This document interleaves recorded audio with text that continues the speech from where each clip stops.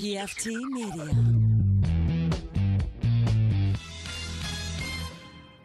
You are now listening to Cinema Crespediso.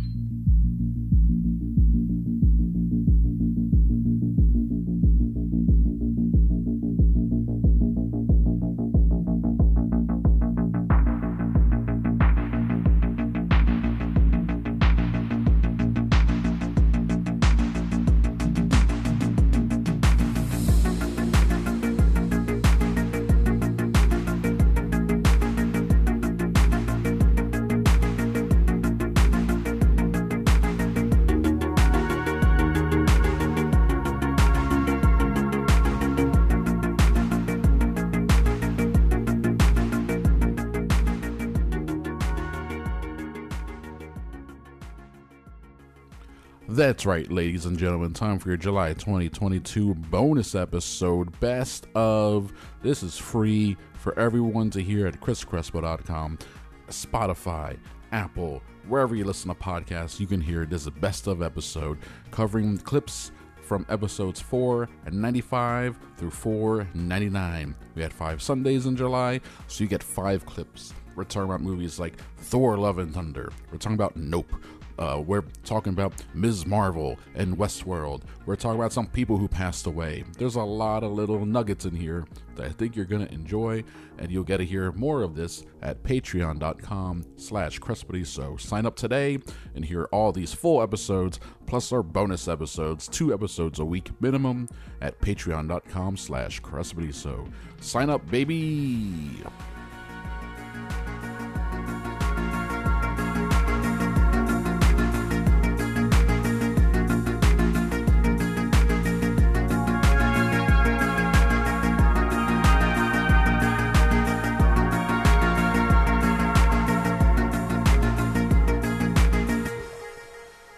I call them Ms. Marvel, episodes 2 through 4. I haven't watched any of it yet. I guess, is it going to be 6 or 8? That's probably pretty important. You know, this might be the one that I skip. I have no one's been like, Drew, you should really be watching the show. Nah. I'm just like, do I care? Maybe Not really. Not really. Oh, yeah, no. I would almost prefer this show would I even watch it? I may not go on my way to watch it, just because again, there's so much content. Like that show, what was that one? Rami? You ever watch that one? No. Rami? People talked about that show. That's a good one. I've seen a few episodes of that. That show actually got word of, like, that one got some word of mouth. It showed up on my radar, and I was like, oh, maybe I should be watching this. It's very good, and it's very explicitly about his like cultural surroundings, environment, upbringing, and it just got canceled too, I think.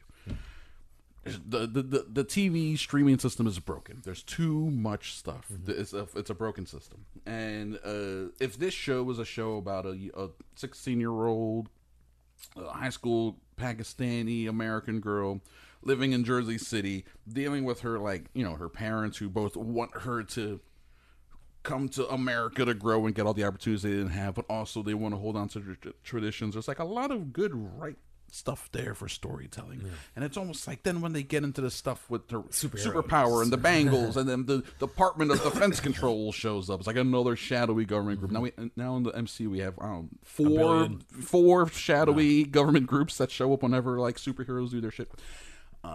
The actual villains of the thing, they get into jinns. Okay, well, jinns fun. At least it's culturally specific. The whole jinn genie thing. It's almost like that gets in the way of what could actually be interesting. Mm-hmm. Her best friend is this white kid Bruno, who's obviously pining for her, wants to be Kamala Khan's boyfriend. But then like this other kid shows up, Kamran, who's also Pakistani, and she's like, oh my god, that's a handsome kid. So you got that obvious John Hughes style conflict. Like all the ingredients are there for a good show, but it's almost like they didn't pick the right one, or I don't know.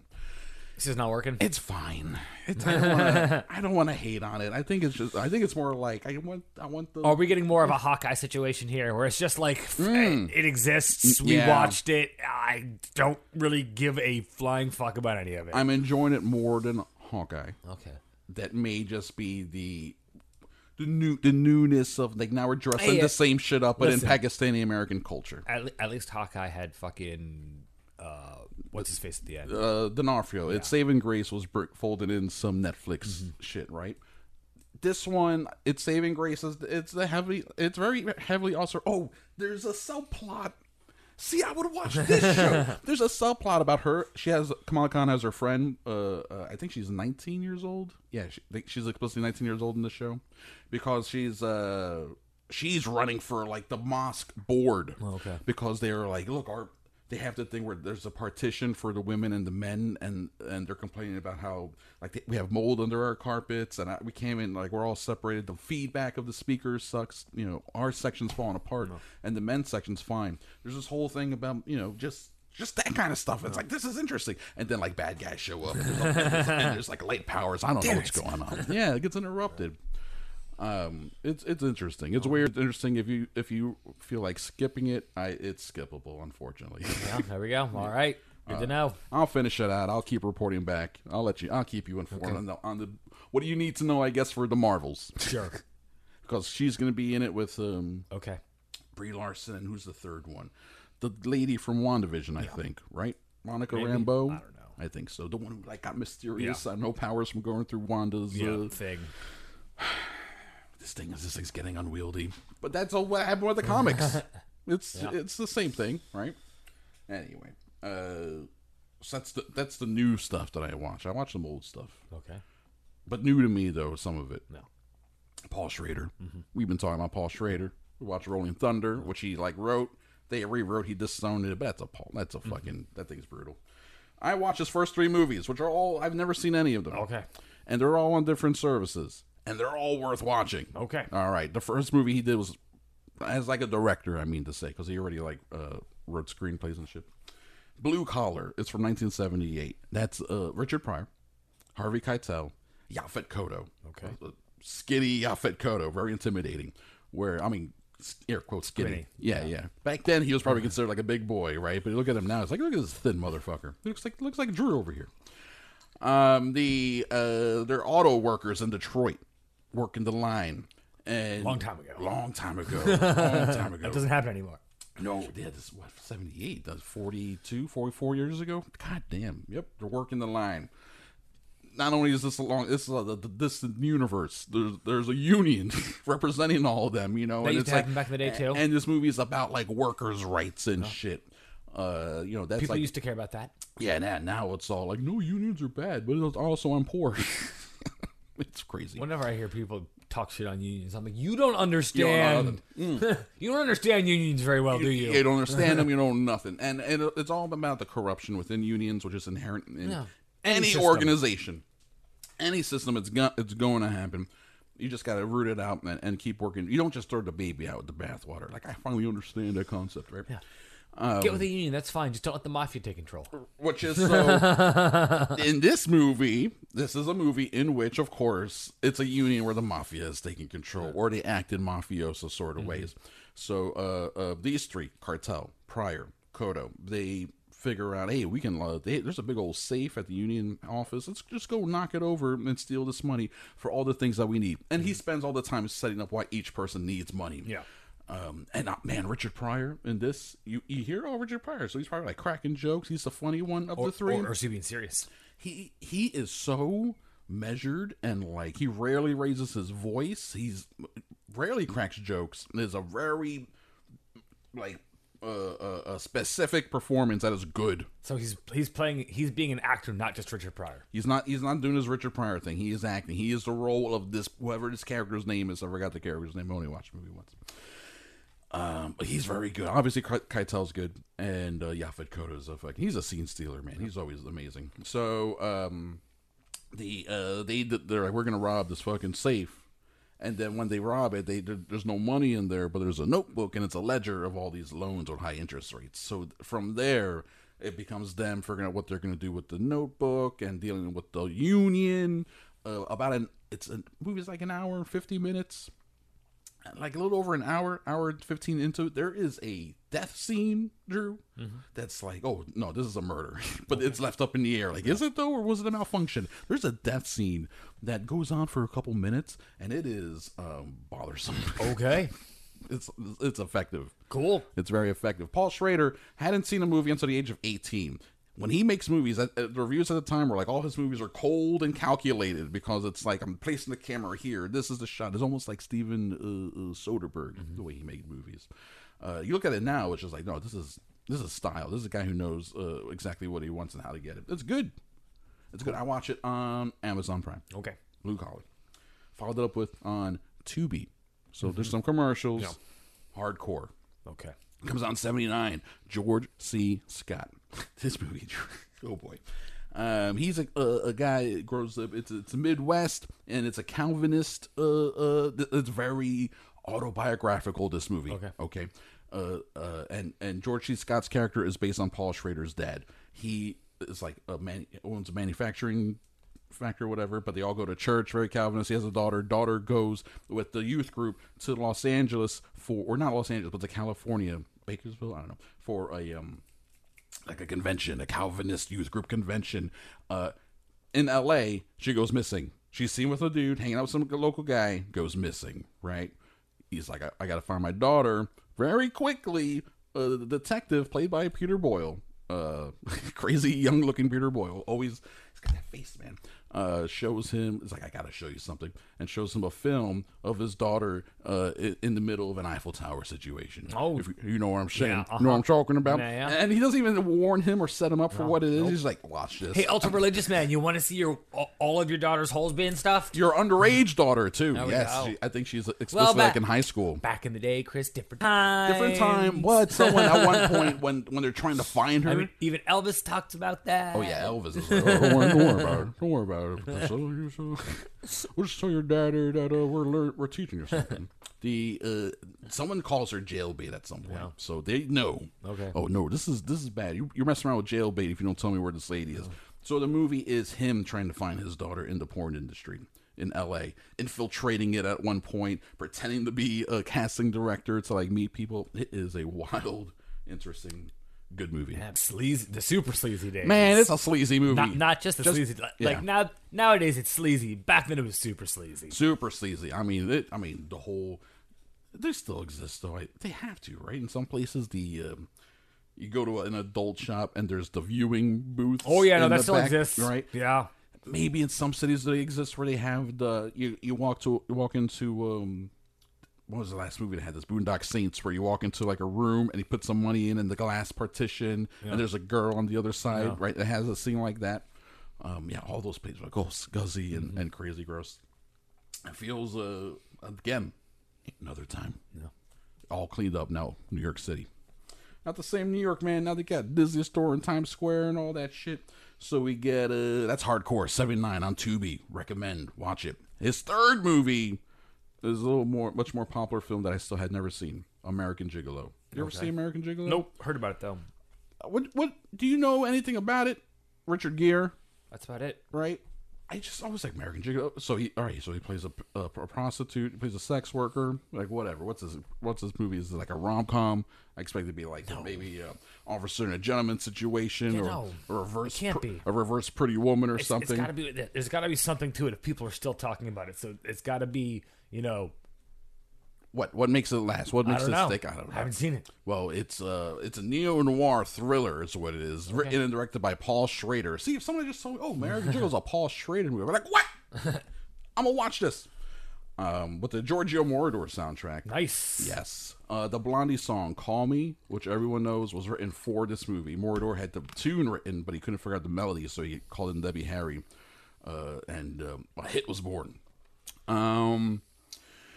Man, this is a good movie. I watched this on HBO Max. Okay. Yeah, of the three, I mean, the other two movies are awesome, but this is the most refined, the most Hollywood of them. It's the slickest of them, the best looking. I heard it described recently as it has like just the right amount of cocaine use. Yeah. Schrader, not too much. Yeah, like just enough. The movie and Schrader, they were both on just the right amount of cocaine when they were making this movie. Apparently his next movie is when he does too much, and it shows. Yeah, I can't wait to watch that one. So he's Richard Gere is a worker of the sex persuasion, and he finds himself embroiled in a murder mystery. Has he or has he not committed this? It would have been a trick gone wrong type of thing, and it's good. Well, It cool. is really really good. What's his name? Oh, I just remembered another story about Hardcore, which is actually very funny. You'd appreciate this. So, like I said, Hardcore is very much about his parents and him growing up in the Calvinist religion and all that, not seeing the movie till the age of 18. And then going to Hollywood, becoming a screenwriter. Obviously, his parents hated that.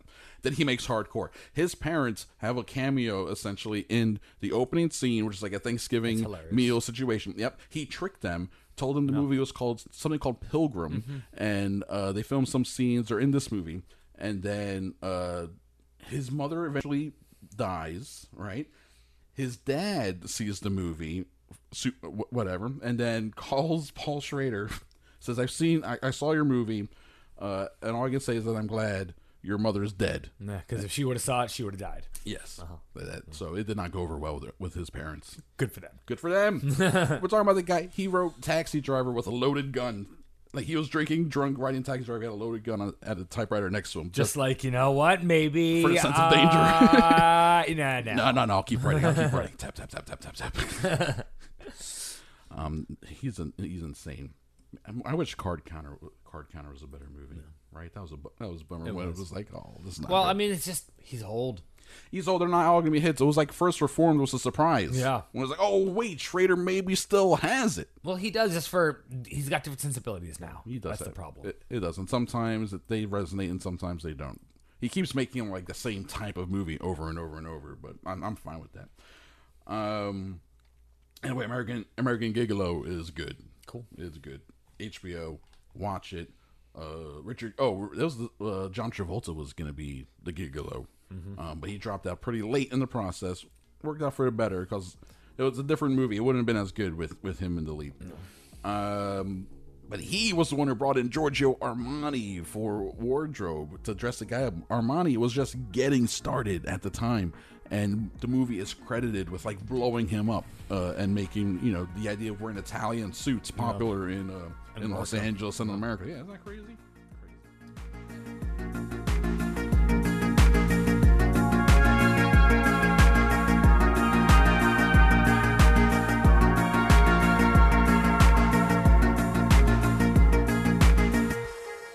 I really hope that we get to podcast fully through the apocalypse, like certain communication things. The apocalypse will be podcasted. Yes. Hope we can document it, podcast it, die on mic. That'd be great. Hopefully, that'd be more of a live thing. I mean, I'm sure you'd have better luck with some sort of ham radio. I thought you were going to say podcast. I thought you were going to say better luck with a hammer. Well, I mean that too. Straight to your face. Yeah, exactly. I thought you were going to go violent with it, but no, you're right. Ham radio, or to other people's faces. We're going to have to get into We're going to have to get into ham radio. We're going to have to get into CV radio, right? Shortwave, longwave, all that kind of shit, and just sit there like in a bunker, be like, "Is anyone out there? Do you guys remember Jaws 1975? That was cool. I'm out of water. If anyone send me some water, that'd be great. But in the meantime, we're going to talk about Bloodsport for the 50th time. Because that's the one movie I remember from beginning to end. That's our the podcast apocalypse. There's something in there. That's your podcast apocalypse. That's my podcast apocalypse. Yeah, I'm alone. I'm not going alone. to be involved in that. I'm alone. I'm surrounded by bones. The bones of the people I hate. Fellow podcasters who decided to hold up with me and made a mistake. I'm out there going crazy, murder spree, lone survivor. You're Mad Maxing it. You're trying your best to Mad Max I'm out it. there Mad Maxing it. I can feel that. That's a good vibe. I'm not sure I'm not sure if I'm ever going to get to the point where I feel something for these people and try to help them. No, you'll die before he gets out. Yeah. That's work, man. You gotta find the ammo, you need gas. Yeah. You're gonna have to find a dog to bring with you. We'll put a red bandana around his neck. That's a lot of work. It is. Your apocalypse is a lot of work. It is. Mine I'm hanging out in a bunker. I gotta get used to wearing leather all the time, even when it's super hot. It's mega hot, but you know what?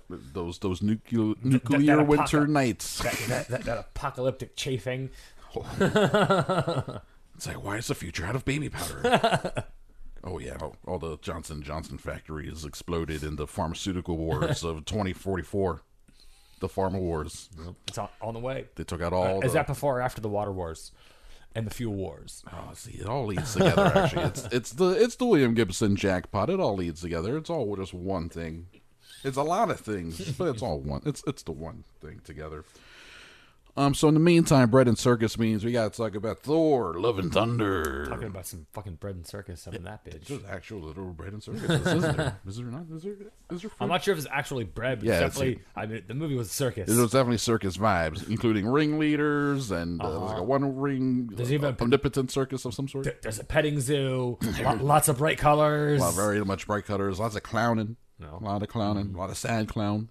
Thor playing a sad clown. Well, and Christian Bale playing super sad clown. Oh man, The saddest clown. He starts as I guess when he's talking to the kids, he has a very sad clown vibe. So weird. So creepy. I wonder how much of that was like they did some surely some sort of like CG enhancement to his face, and I mean, yeah, definitely. and some of the transitions out of the shadows, But it seemed like a lot of it was practical, like just makeup. and like, but Yeah. contacts in his eyes. Do you think, or maybe is that probably. color grading? Yeah. Obviously, a lot of I color. mean, a lot of digital work with his eyes too. Yes, that's what I'm saying. Like his eyes were creepy in this was movie. awesome. Yeah, and then he does his Christian Bale thing. Where he fucking kills it, goddammit. Very, very good. And then I see a fucking trailer for the new movie. Which one is that? Who's the director on that one? David O. David O. Russell. Russell. The new David O. Russell flick that's just like a star-studded fucking slap in the face. Yeah. And it's like, god damn it. The movie Amsterdam. So that's Christian Bale. Who it's now American Hustle. The other one, the one before that, he made like 3 movies with him. Oh, he's in the stable. He's in the stable. The stable's gotten bigger. John David Washington. That's a lot of fun. Margot Robbie. Oh yeah. Who I'm surprised that shouldn't that be the Jennifer Lawrence role? What happened It there? should be. Well, I mean, it should be. I mean, it should be fucking Bradley Cooper and Jennifer Lawrence. Yeah, what about Bradley Cooper? Bradley Cooper's too big now. Now he's he'll take a small role. So is Jennifer Lawrence. But it's David O. Russell. They've had anyway. Yeah, that movie looks interesting. I don't know what it's about, but it looks interesting. I was like, there's a lot of people in this.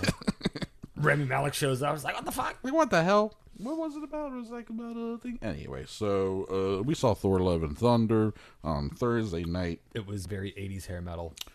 Yeah. And so Taika Waititi just loves Guns N' Roses. Is that what it is? Apparently, big Guns N' Roses fan. Either him or whoever he co-wrote it with. Must have been a co-writer there.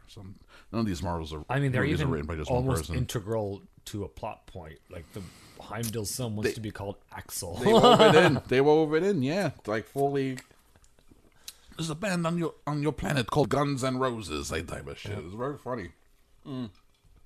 I like that. So then it's not just a gimmick. It's not just in the soundtrack. It's actually like has Part some, of the movie. has some weird emotional resonance for like some of the characters in a weird way that they use it more.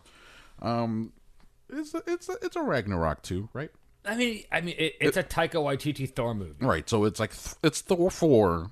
It's Thor. It's the 4. Or Thor, But however you want to do it. But it's really Ragnarok too, because it's the second Taika Waititi Thor, And it's so almost it like has such a second like God apocalypse. Like one was just for the Asgardians, like their homeland was destroyed. And this one, like gods are dying. yeah, it's the god, the gore, the god butcher. Christian Bale has a special sword that allows him to kill gods. And I do like So how that's what he's doing. That's the threat of the movie. I do like how he's not just like villain for villain's sake. Like Marvel's he good at that. Like he has like an ethos. Yeah. Like in his head, he's doing the right thing. Marvel's good at that. You can easily talk about how it's the very opening scene of the movie. He's a religious zealot, pretty much. And he finally gets to meet his God in his dying moments and finds out that his God is an asshole. Pretty much. Yeah. So His god is some fucking goddamn fucking like douchebag frat bro. yeah, and I've been praying to this guy. We've sacrificed so much, and he hasn't even noticed. Fuck this guy. So he kills him and decides, well, you know, maybe I'll get you that. There's also like this curse thing with this sort of whole other comic booky shit. But on just that level of like how that kind of religious zealotry can easily be used in certain ways. It's used by the sword. It's, you know, how like love can turn to hate, that type of shit. What's that thin line? It's a thin line between love and hate. It's good. It's a good character. I'm between Love and Thunder. Oh man! So I don't say what it is, but I Yeah, like me how either. there's a late reveal of Yeah. what Love and Thunder means, Uh-huh. and I was like, oh, that's nice. I really enjoyed Stormbreaker being the jealous ex-girlfriend. Yeah, throughout the movie. that's a weird thing. It's Oh my god, it was so fucking weird. It's very fascinating how it's fascinating how they managed to imbue personality traits to Stormbreaker and Mjolnir. Inanimate objects, not inanimate. They can float around, but yeah, like based on the scene and the context, when it cuts to like the axe or even the hammer, you're like, oh, wait, we know what's going on here. And they Thor even starts do talking like to the him. classic like rom-com cuts Yeah. where like Thor's sitting there like talking to Mjolnir, like trying to get his groove back with his fucking old flame, Yeah. and then all of a sudden, like in the fuzzy background, you don't notice, and then it focuses, and fucking Stormbreaker's right there, and Yeah. literally like does the turn and like stares at And him. it's like he's looking at him. It's so crazy. Hilarious. It is crazy. Taika Waititi likes relationships. Yeah. He likes complicated relationships. Well, yeah. I mean, it's fun getting that reveal about how the Korgans mate. Yeah. Finding out about their mating ritual and all that. It's fascinating. I mean, if they're into it, that's cool. Shit, seems kind of boring. We get a lot of, obviously, so we got Natalie Portman is back as Dr. Jane Fonda. Dude, her arms were scary. They're so big. They're cartoonishly big. She had for her body. scary superhero arms, dude. Yeah, she was excited to be able to do a movie for once where she wasn't asked to be skinny or small, but actually be bigger, as big as she could be. And yeah, her arms are big. We really didn't see what the rest of her body looked like in terms of superhero fitness. suit. Yes, right. She's wearing a superhero suit, and then when she's not in the suit, she's Cancerous. She's cancerous, dying Jane Foster. Because her storyline is the reason she even becomes Thor is because she's sick, so she gets the hammer to be like, oh, now I feel better. But then there's a whole other thing, whole storyline with that. It's all like in the first act. That's all first act setup shit. And she's good, obviously. And Natalie Portman, what are you going to be like mad at Natalie Portman for being A good actress? For being a good actress in a Thor movie, in the fourth Thor movie. Yeah, she was good. I do think it was also funny how we went back to long-haired Thor. Yes, I prefer long-haired Thor. I like short-haired Thor is a cool look. It's a nice change of pace, but it's cool to go back to the old school look, but not the first look where it dyed his beard blonde and his eyebrows blonde in the Kenneth Branagh one, because they're like he has to be Nordic. Well, because that's fucking Shakespeare Thor. Yes, exactly. Shakespeare Thor. He's like he's a Nordic god. Norse god. Yeah. He must be as blonde as possible, and it looks horrible. It really does look pretty wild. He has evolved. His look has evolved. My favorite Thor look was the all black suit he wears pretty early on. With the eye patch and the short hair. The eye patch and short hair, the last movie. Yeah. I mean, just in this movie specifically. Early on, he has an all black version of his suit, but then when he sees her suit, he changes it to look more like hers, and then he's rocking that look for most of the movie. But the all black ones, that's pretty slick. That's pretty good. And also the shadow monster things were pretty. Shadow monster things were creepy as fuck. They were creepy and cool and interesting. This is a pretty fun movie. I thought it was good. Yeah. Surprising. I enjoy Taika Waititi and his movies. That's so true. That's when true. he gets to play in these sandboxes, it always blows my mind what they let him get away with. Right. In all reality. Yeah, and thankfully, this. So much of the Marvel Cinematic Universe has now explored different dimensions and realms, et cetera, et cetera. So now this one got weird with it. Giant space goats. Giant space goats. That's all I'm saying. Come on, there's giant space goats in this movie, and they be screaming. Oh, so much. That's wild. A little bit of Guardians of the Galaxy. Yeah. So that was fun to see these guys back at it, doing their Guardians thing. Even fucking Vin Diesel recording new still I am Groot Groot dialogue. It's so funny. He's like, no, I got to do it again. Now I'm older. I gotta get paid. No, I'm a teenager. I'm a teenage Groot. I guess now he's about teenage Groot. Yeah, maybe almost 20. Oh boy! So we still have the Guardians of the Galaxy Christmas special and movie Volume 3 coming. So that's a lot of Guardians. We'll see what happens there. It's a good movie. I like it. It's a good movie. I really enjoyed it. I mean, there's all the Marvel. It's a very Marvel movie, but it's still the Taika Waititi version. So it's kind of takes the piss out of some of it too, which is what's enjoyable about it. brings back some of the same gags, like same jokes from the first movie, but updates them, appropriately, and they're fun. But at the same time, it's serious when it needs to be. Absolutely, he knows when to. That's what Marvel. We talked about this on the Independence Day episode. Marvel has taken that model of blockbuster where it's a comedy, but it also gets serious when it's a sci-fi movie, and maybe there's a little bit of horror in there. Like, just who cares? Just throw it all in there. I mean, yeah, people like this shit. When you get to fucking Zombie Strange and shit. Zombie Strange, and it's like delivering important dialogue to America Chavez. Like, I'm supposed to take this. Okay, I will. I'll take it for real. I understand. Yeah, it's good. I enjoyed it. Immensely. We enjoyed it. If you enjoy Thor 3 Thor, then you'll enjoy it. Then you'll Thor. You'll enjoy Thor 4. And it was fun seeing it on Thor's Day. Yes, if you can see it on Thor's Day, it's just to honor Thor, the actual Thor. I wonder what Thor thinks about these movies. I don't know. You have to ask him. Or Zeus. Oh boy, he probably didn't like that. No, probably not. Well, he probably hasn't liked a lot of things in history. Yeah, that's true. Actually, Zeus is like, motherfucker. Here's some more lightning. I saw The Black Phone. Scott Derrickson. Speaking of Doctor Strange, Scott Derrickson's The Black Phone. I saw it in a very loud theater. And it's very jump scary type of movie where the soundtrack, even the opening credits wasn't even music. It was just like loud. It was weird. Anyway, so it's a Joe Hill short story. Joe Hill being Stephen King's boy, right? And so it has like that sort of, he writes like his dad, so it has that sort of vibe to it. Kids are the main characters, and there's a spooky bad guy, Ethan Hawke, with all the different masks and shit. He's very good, just like we'd expect him to be. And it was a good movie. Like, I definitely enjoyed it. It's very tense.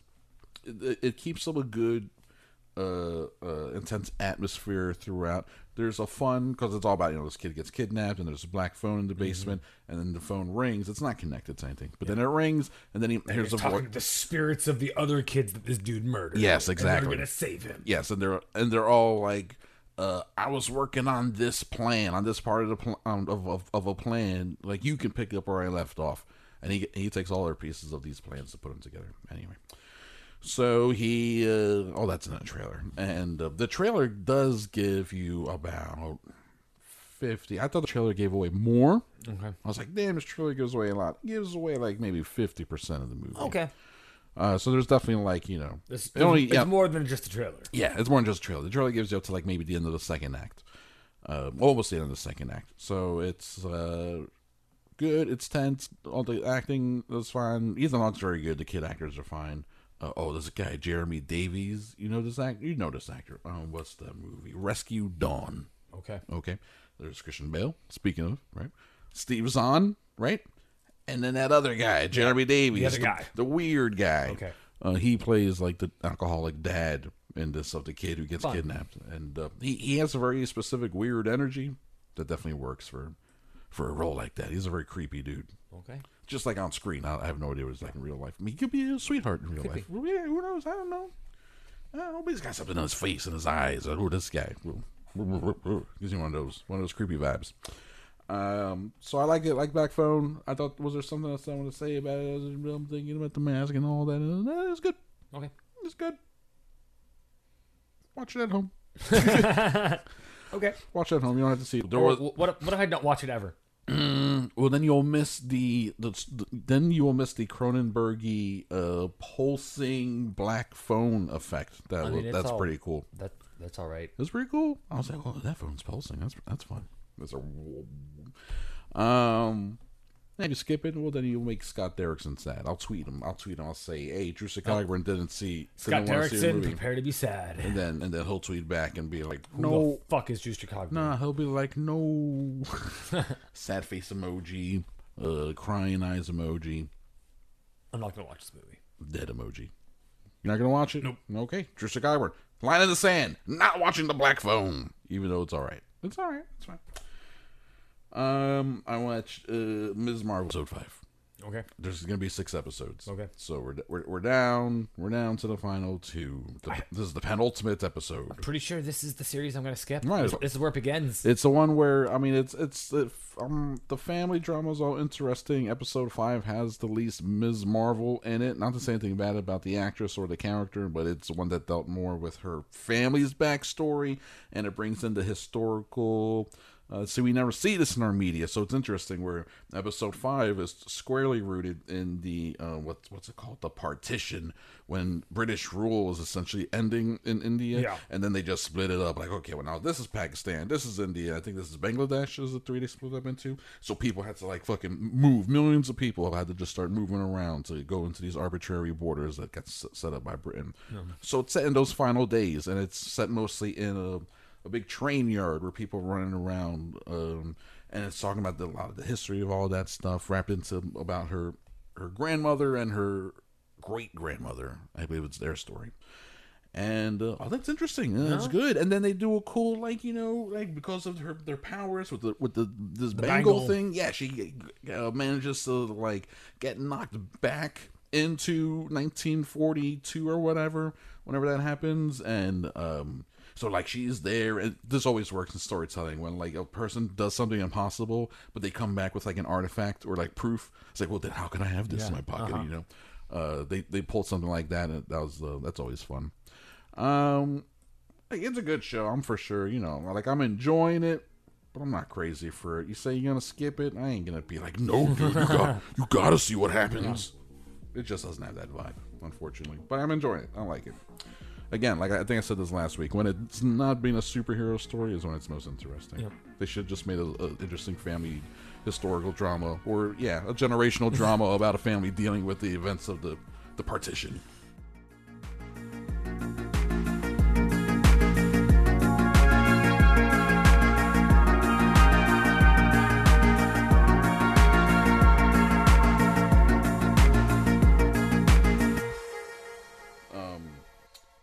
Ms. Marvel season finale. And good.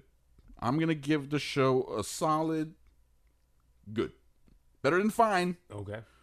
But I ain't being like, Drew, you gotta watch Ms. Marvel, bro. Is there anything that I need to know for future Marvel bullshit? Yes. So with all these shows, especially with new characters, it definitely tried in them. Who the fuck wants to watch an Echo show? Not me. You do. Why? Go fuck yourself. You said Echo. That's going to be a problem. I set my downstairs Amazon thing. Oh boy, Marvel's fucking with you. Fucking Marvel. I can't wait for them to drop their Alexa show. And really fuck with everybody. Alexa meets Siri. That's very distracting. And this thing, why you dropping so many samples?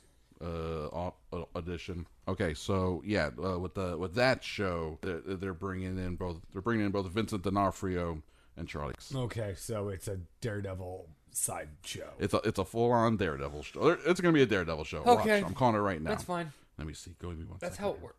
Yeah, I mean that's how it works in the comic books. That's true. That is exactly how it works. That's what people start off as side characters in bigger character stories, and then eventually they become their own characters. Exactly. Which they hope anyway. That's the goal. That's the idea. Obviously, Ms. Marvel in the book form is a play on Captain Marvel. Very explicitly, she's a fangirl and all that. So it's just like that's sort of like a Spider-Man sort of thing. Anyway. Okay. So I guess if anyone hasn't watched the show but is interested in watching and doesn't want a spoiler, here is a spoiler for the very end of the show. Ready for this? I'm giving you guys a second. Spoilies. Apparently, I believe in the books, she's an Inhuman. Okay. As written her. I think she was tied into the Inhuman thing. Okay, so not a mutant. Correct. And not like otherworldly superpowers. Correct. In the show, for the first 5 episodes, it's explained as a lineage thing. Okay. She's not an Inhuman. Okay. So what is she? What did the Inhumans replace? Mutants. So she's a mutant? Burr, burr, burr, burr. Okay, so they finally used the M word. It's the first time they used any form of the M word to describe a person. Even earlier in the show, someone says enhanced person. tell us about coming in contact with the enhanced person. They say very pointedly. Well, there's different ways of being enhanced in the Marvel universe. Yes, there is. You can Doctor Strange it, so that's weird. Just learn magic. That's magic. That's learn literal magic. Literal magic. You got aliens. There's aliens. There's literal gods. That's true too.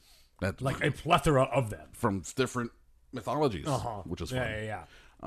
Yes, which is why then this show could bring in like jinns and stuff, which is a lot of fun. There's genies. Then there's the fun scientific experiments gone wrong. Your banners and whatnot. Well, your banners, your Fantastic Fours, your Spider-Mans. Yeah, sure. That's a bunch of them. That's a good batch. Of course, Marvel's does do well with the normal people given extraordinary powers.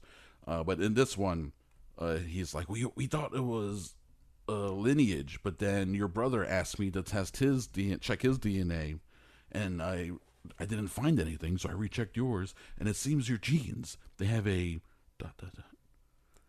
mutation. And then the camera is on her, and then I swear it's the X-Men animated show theme song. It starts playing. I swear to God, I was like, is that the X-Men theme song? And then she's like, whatever, and then gets in the car and they all drive off. Credits. Yeah. After credits scene, she's in her room, in her costume, in her new cool costume with her bangle that gives where the power is like whatever. There's like a power surge, and she gets sucked into her closet. Okay. And then, and you don't see anyone, like she's down out of frame, and then fucking Carol Danvers, Brie Larson pops up. And then she like looks around and sees a bunch of, Captain Marvel fan art all over the bedroom, and picks up a picture and looks at it, and she's like, looks at her own hands, and is like, this isn't good, and then like kind of runs off, and then black credits. Okay. Like what? Okay. I gotta go online now and find people to explain what I just even saw. Yeah, me too. Ridiculous. So it's I think it's a body swap thing somehow for some reason. I think that's what I read. That the Brie Larson. What we're seeing is essentially Brie Larson is now maybe in Kamala Khan's body. Question mark. Don't know.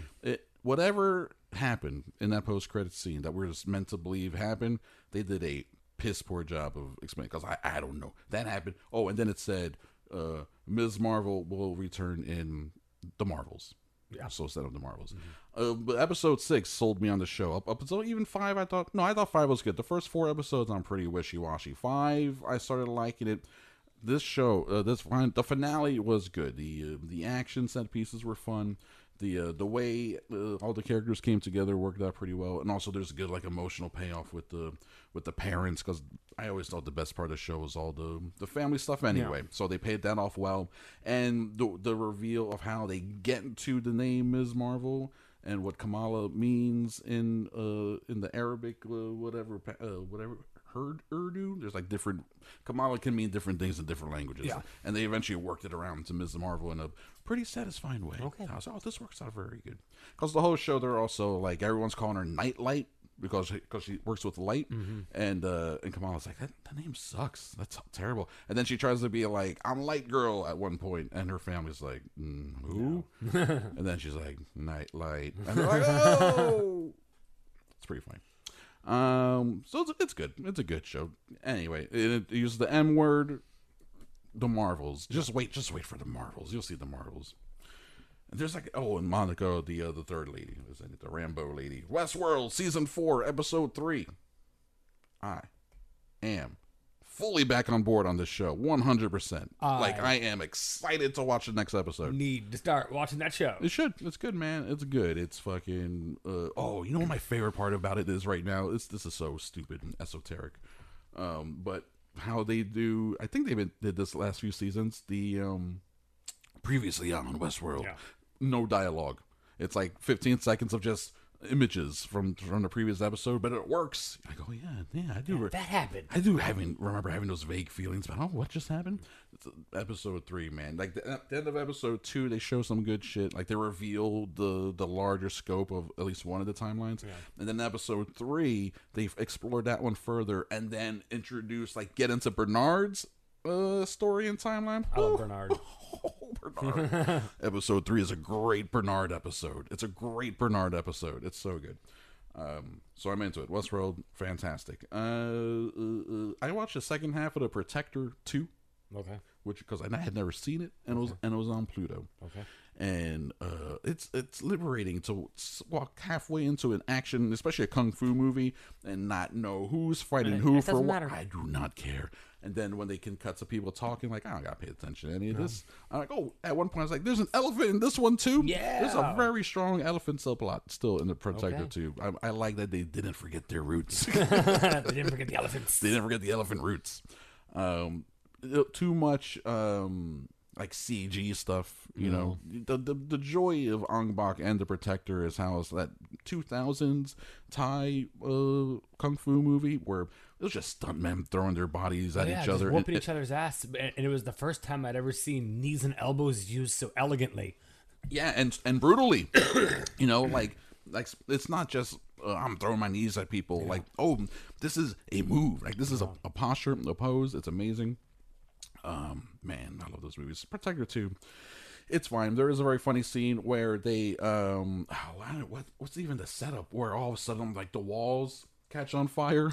So Tony Jaa jumps up and gets his feet on the wall, so then they're on fire. And I think his feet are like a mix of sometimes real fire, sometimes CG.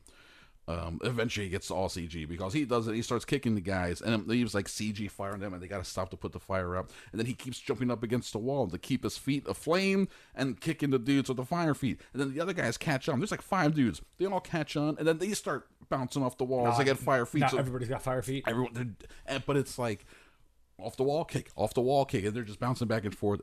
I was like, is this supposed to be comedy? Am I supposed to be laughing? I don't know. Because I'm not laughing. It's not that funny. It just looks silly. It looks silly as hell. I'm sure they thought it was going to look awesome. And it does not. Oh, boy, it does not. They do a cool thing where they do set up a good, like, bad guy where the first time he fights Tony Jaa plus, like, 2 other people, he beats them up pretty good and even kills one of the people. It's a little girl, but don't worry about it. She was a badass. And then he has to like fight him again later. It's a good build up. He's having to fight this guy until he finally gets to fight him. Oh man, this is so funny. He fights him on there's a high speed train going by, so it's like it's electric, right? Okay. So it's got a hot rail, and they're on the rails, right? And this dude, the bad guy, he's like a puddle of water, so he gets his feet wet, and then he stands. Oh, and then he also grabs a chain, I think. And then when he stands, he's such a badass. So when he stands on the rail, all he does is like he's making himself like a static electrical, like a Tesla coil type thing. And then as he fights them, they're just like zapping each other. Because then it backfires on him when Tony Jaa like kicks him in the face. The electricity like zaps himself in the face. He's like, ow! And he hurts himself. It's silly. It's very silly. Fire feet and electric people. Fire feet and electric people, all for an elephant. Not even a grown elephant, like a baby elephant. It's crazy. This movie made no sense. Oh, and the RZA's in it. Okay. When he popped up, I was like, that makes sense. I was like, this movie's the greatest movie ever made. It does for the time period. It's probably like 2009, 2010. It's right around Man with the 2 Fists, Man with the Iron Fist, something like that. And he does fight Tony Jaa later, and looks pretty good doing it because he's only like 35, 40 at this point, still pretty thin, moving around pretty good. It was a fun little reveal. Anyway, Alone season 8 is finally on Netflix. And for any of my fellow Alone heads. Do you watch Alone? I watched some with my brother. Okay. I was like, hey, watch this. And he was on his phone the whole time, like, these idiots. Funny thing about this season, I had watched like the first 4, I think, episodes, maybe 5, as it was airing on via Sling on the History Channel. And the commercials, I couldn't do it. Yeah. I got so tired of trying to watch this fucking show with the commercials, just normal commercial breaks, but I hated it. And then pulling up on Netflix, got to a commercial break instead of a commercial, went right into the review because they do the same thing every time. Where it's like, oh, I'm about to catch this fish, commercials, and then they come back. I caught the fish. Mm-hmm. You know, I don't need that gap in there. It's making the episode 10 minutes longer. Yeah. So it's on Netflix, and I'm happy. And it took me a minute to even find which episode I had left off at because it had been so long. And then also I remember another reason why I stopped watching it, because 4 or 5 episodes in, usually you have a person out of 10 people. There's somebody you kind of root for. Like, I like that person. I hope they do good. I didn't like none of these people. I actively disliked All a right. handful of them. Awesome. I was like, So these you're people rooting suck. for them to fail. At this point, might as well just like, please Eaten fail. by wolves. Eaten by wolves. Drown in the lake. Drown in the lake. That's the best part about this. This season is supposed to be the deadliest season, or the most dangerous season ever, because there's grizzlies, a lot of grizzlies. Mauled by a bear. Yes, there's a lot of grizzlies. What kind of cat? Some big cats. There's some big cats up there, and it's dangerous. It's dangerous, but it's Well, hopefully they all get mauled. yeah. I want at least one person to get mauled. I feel like that would have been made the news. Yesterday, a lone contestant was mauled to death by a bear. That episode will air next year. Cool. Wow, the marketing for the show is great.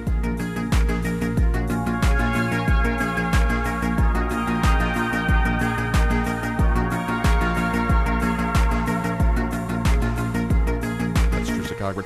We're going to launch right into our spoiler-free review of Nope. Drew Cogburn. Nope. No, that's your review? It Are you giving us a yep or a nope? Yeah, it was good, dude. It was really good. It gets a yep. I think it's a yep for Nope. I enjoyed it very much. Seeing it on IMAX, I think, was the right move. Yeah, for sure. Especially for those big sky shots. The big sky shots really utilizing big blue, weaponizing images of blue skies with clouds in a way. For the longest time, there was part of this movie where I was like, why is this even in this movie? Like, I don't get. And then as the movie progresses, I'm like, it is one of those things where it seems like, is this kind of like it's together in some way? But it does. It does. And you're like, 100%. what Well, the- at least for me, it did. And thematically it does. And talking about it in a spoiler-free way kind of limits, obviously, the specifics of what we can talk about. Well, yeah. I mean, I don't want to. It's new and fresh and interesting Why- that I did not see coming. It's something new and fresh, while also, for sure, it for sure did something that I didn't expect. While also still feeling like, which this is such a cliche thing to say, but whatever. It's cliche because it's the easiest way to say it. It's very much a Jaws Yeah. type of thing. Uh-huh. It's a creature feature. It's in the Jaws way where don't show it. Wait a while. I mean, I even saw TikTok, the TikToks. I saw on the TikToks On the Tickety Talks. a little blurb of Jordan Peele talking about, I think he called it at the end, the Jaws rule. Okay. Don't show your monster because, it's all about keeping the audience in suspense, especially if the audience knows that it's going somewhere. No. If you show your monster too early, you're more likely to be like, and then this is him. And he's like, oh, so that's what the monster looks like. Oh, okay. It looks, I thought it would look cooler, but okay, whatever. Yeah, let's do this. You want to avoid that. And Nope definitely takes its time for the big reveals. Well, I mean, The big third act reveals where you're like, whoa. What the fuck? I thought, I was like, wow, this is interesting. And like conceptually, I don't even know where to describe it. I mean, I could, but I think it would It's be a spoilery, different way. right? Yeah, it's It would spoilery be a if you different try to way. get specific in what you're seeing in this movie. Yeah. The IMAX is a good call because Yeah. the image is so big and the sky is so big, and you can have the big ground shot and people so far down here. Tiny little people. It is pretty. Yeah, I wonder how that is going to end up working for most screens with a more compressed image. I mean, I don't think it's just not going to be as epic. Won't be as epic. It's probably. I wonder if it's into Steven Spielberg like 1.85. Like it's not full rectangle, No. but it's like the halfway point between full rectangle and the square. It's kind of like what TVs are essentially at that 16:9 days, yeah. sort of ratio. It looks great. Even from like the opening scene where you don't know what the hell's going on, and then that was And then the reveal later. it's even worse when he gets to the reveal and then you know what's happening. Yeah. It's like Oh. and the way it's presented is like so tense. It's like you're waiting for this thing to happen. You're hearing a bad thing happen, and you know what it is. Like, oh my god, like, are we gonna see it? How much are we gonna see? Man, it's like almost sadistic the way I mean, we definitely see the aftermath. you see some. Oh boy, shit. Ugh. And then is this frustrating to hear us talk about it this way, guys? It is what it is, though. I don't want to. Because it just came out. It just came out, and it's worth. And people should see it. People should see it. It's worth watching, and and everyone's great in it. Kaluuya, No. great, very like a reserved character. Seems like he's like in a shell sort of way, type of thing. And then Keke Palmer is the opposite. She's all like the big talkative one. Man, she does that Akira bike slide at the end. That was awesome. It was. I was like, yes. That's what happens when you get to ride a motorcycle on dirt. Yeah, so cool. That's such an awesome shot. And Michael Wincott, the guy playing the cinematographer. They show him in the trailers. Yeah. He's got that voice or something. Yeah. I'm just talking about cameras, but it sounds apocalyptic when I do it. Because I've been smoking my entire life. Right? It's got to be. What if it's a put on, and he just knows how to affect it. Or maybe he literally just throws gravel in his throat. Yeah. Someone give me some more rocks. What's his biggest role? Bad guy in The Crow? Maybe. Probably his biggest. I mean, he's been bad guys in lots of stuff. Lots of stuff. In the 90s, he had that long hair thing going, which is weird. Yeah, long, thin, fine hair. Yeah. I know. I think he's aged pretty well. He looks good for his age, and he still has that voice. I was happy to see him, and they had fun with his character. They did. They did. So apparently, I just read a thing today where he was he modeled. He's like, "Oh, I'm playing a cinematographer. Okay, well then I'm gonna follow the cinematographer, Hoyt Van Hoytema, Nolan's guy." Yeah. And I guess it makes sense. Like, we're using IMAX cameras. I might as well ask this guy to do it. And so he said he just tagged them everywhere. He was like, oh, he's messing around with the cameras and put them on his shoulders and like asking all these questions and trying to get like all the technical nitty gritty about it. And then the black scarf that he wears at the movie, that's literally the cinematographer's scarf. He's like, give me that. I'm wearing it. That's my costume now. And he's like copying him down to the scarf, which is pretty funny. That's cool. Yeah, man, this is like it's like a scary movie, but it also obviously it has some the humor. It's Jordan Peele, and also horror works well with comedy, right? At least a little bit. Well, I mean, and then depending on what your sense of humor or horror is, you might laugh at some inappropriate parts, like I did in my head. That's true. Yeah, there are some parts. Oh no, that's hysterical. Like that's fucked up and funny. Yes, for sure. It's very R-rated. Oh yes. Stephen Yeun. I didn't know anyone could make any movie or actor could make a monologue about a fake SNL skit sound so tense and surreal. Yeah. When he just sits down and he starts talking about Chris Kattan, man, he was so good, and then the music's all like tense and shit. I'm like, what's going on in this Twilight Zone of a movie, man? The atmosphere of all this is so crazy. That little Jupiter's Claim theme park thing that he's running there, they built that out at Universal Hollywood. Okay. In their like backlot tour, so you can walk around there and like buy some shit and look at stuff. And then I guess they have like a immersive experience thing timed out, so every once in a while, like a noise, like there's a noise, like a crash, then some actors start screaming and look up at the sky and like, oh no, and they start running away and stuff. And then everyone else just panics and maybe thinks it's a active shooter's situation and stampede out of there. I don't know how that happens. It's a different world. We live in a bad time. But Nope is good. Yeah, I enjoyed it. I really enjoyed it. Oh, man. That Oppenheimer teaser. Dude, when I was like, okay, so this, I mean, added bonus. Like, I really hope this isn't the best part of the fucking movie. I know. Like, please, you're setting yourself up so hot. It's so weird how they had all the trailers. And then, like, the IMAX, like, the commercial. And then the lights come down. And then it's like, okay, now the movie's starting. But nope. No green band. Here is just an Oppenheimer teaser. Which is, like, mostly voiceover. But, like... And a countdown. And apparently... real-time countdown. Was it? I wanted to know. I believe it's because it's down to the second. That's what I'm saying. I believe it is. It's the first ever real-time trailer. You get a real-time countdown to the opening of Oppenheimer next summer. That's weird. And I think it's also interesting that it's it's dialogue, right? And you can't hear a lick of it because the music is like, it's so loud.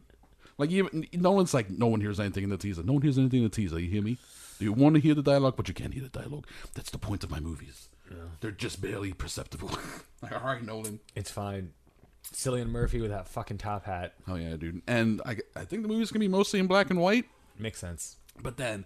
all that swirly stuff that was happening, like it looked like intense macro photography. Yeah, that's what the inside of a nuclear explosion, right? Is that what that is? I bet you that's not in the teaser for no reason. You know, that's going to be like featured. Is that like the only color element of the movie? Probably. Oh my god!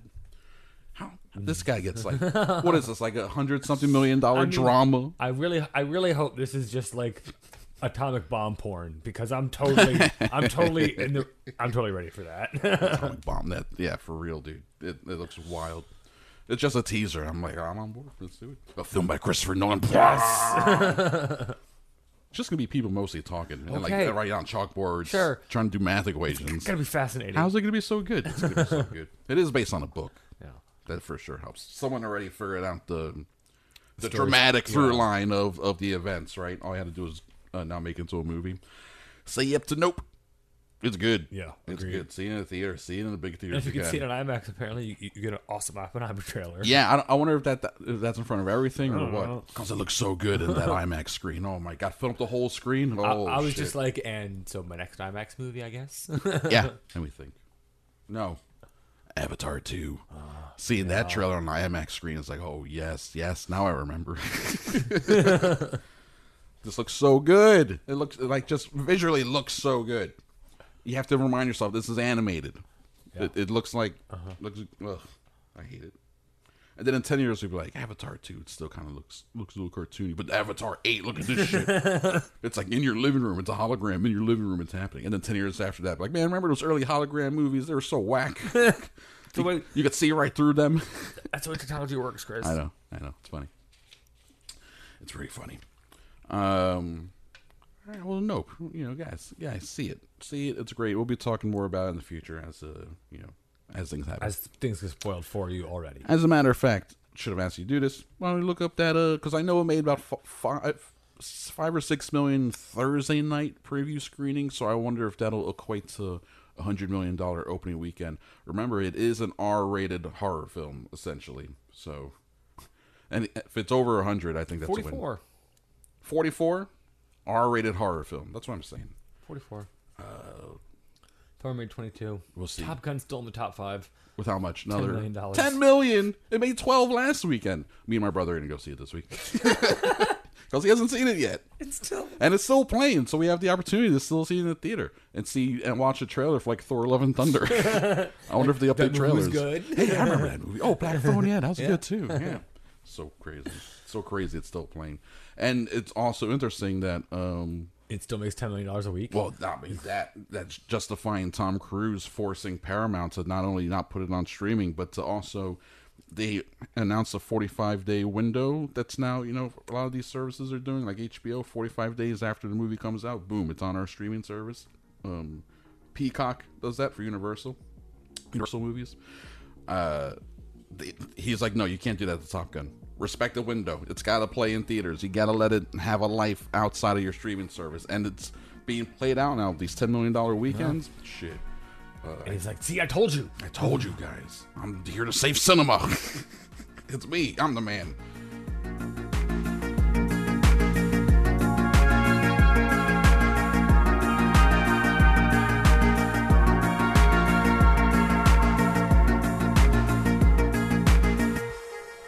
Best opening sequences.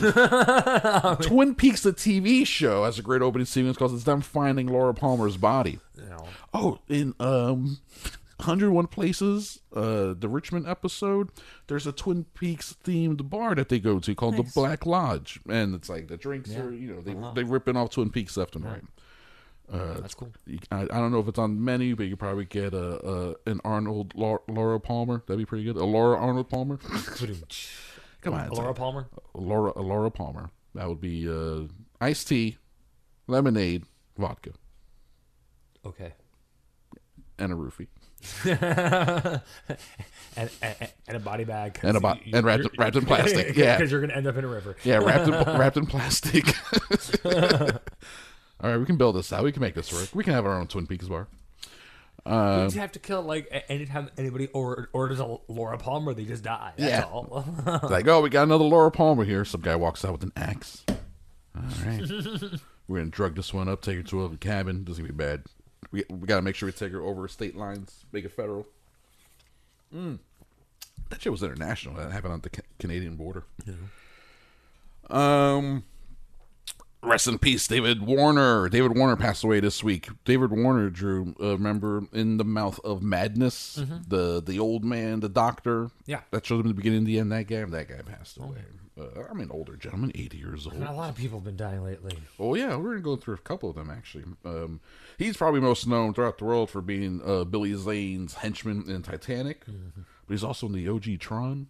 You know, I mean, he was Jack the Ripper in that movie that I'm now obsessed with now, Time After Time. No. What's his name? H.G. Wells has to chase Jack the Ripper. Oh my god. So fun. The premise is better than the movie, but still, it's so fun. It's such a good movie. They go to McDonald's. So like figure out how to order food. H.G. Wells is like, hamburger. So David Warner's dead. That's sad. Also dead. Bob Rafelson. Bob Rafelson's not a name that comes up, I mean, at all on the show, but he very easily we could talk about him because he's part of that 70s crew of people with like Warren Beatty, what's his name, Peter Bogdanovich, Jack Nicholson, that they started like the new Hollywood thing, Robert Evans, and then they greenlit movies from, Lucas and Coppola and all this shit. They're part of that group, of the new Hollywood group, right?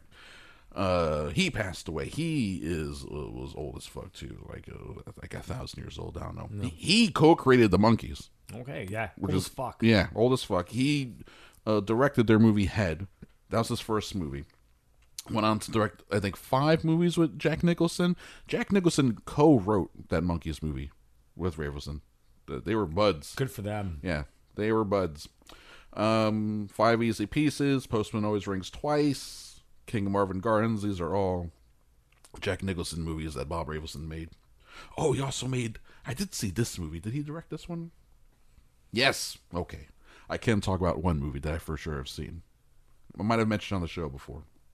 Mountains of the Moon. Okay. You know about this one? Probably not. All right, let me tell you about this. You would actually love this, Drew.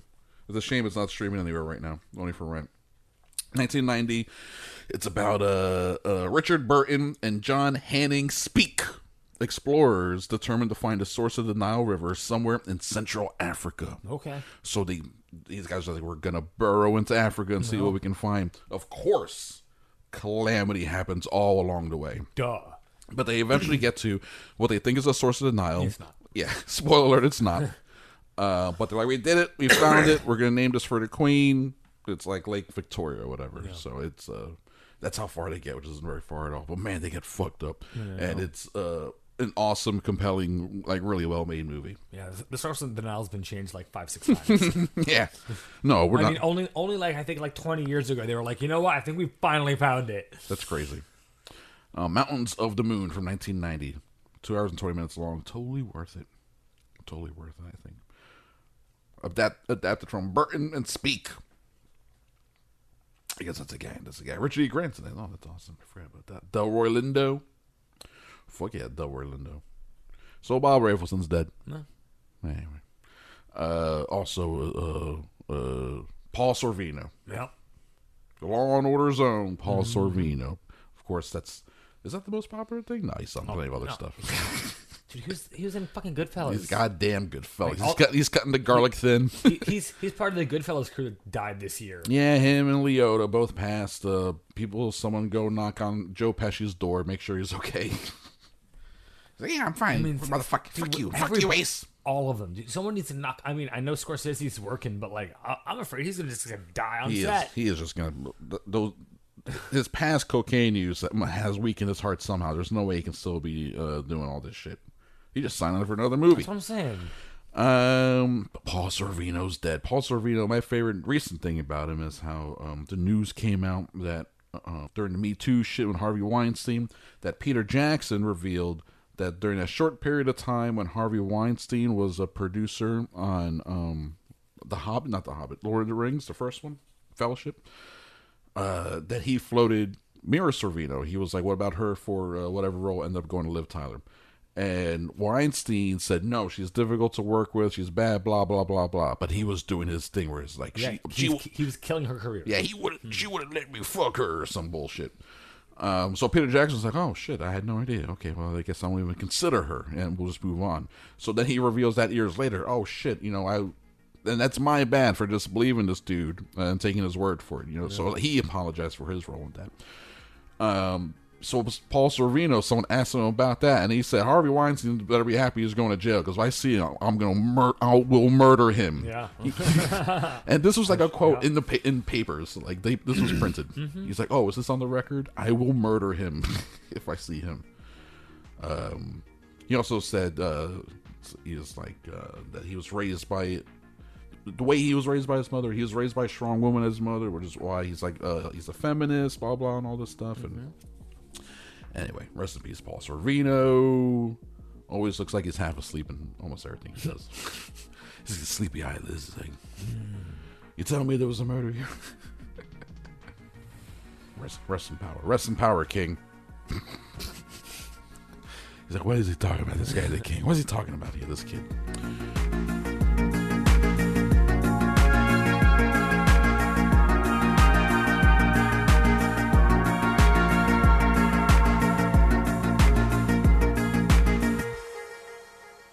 A PFT Media production.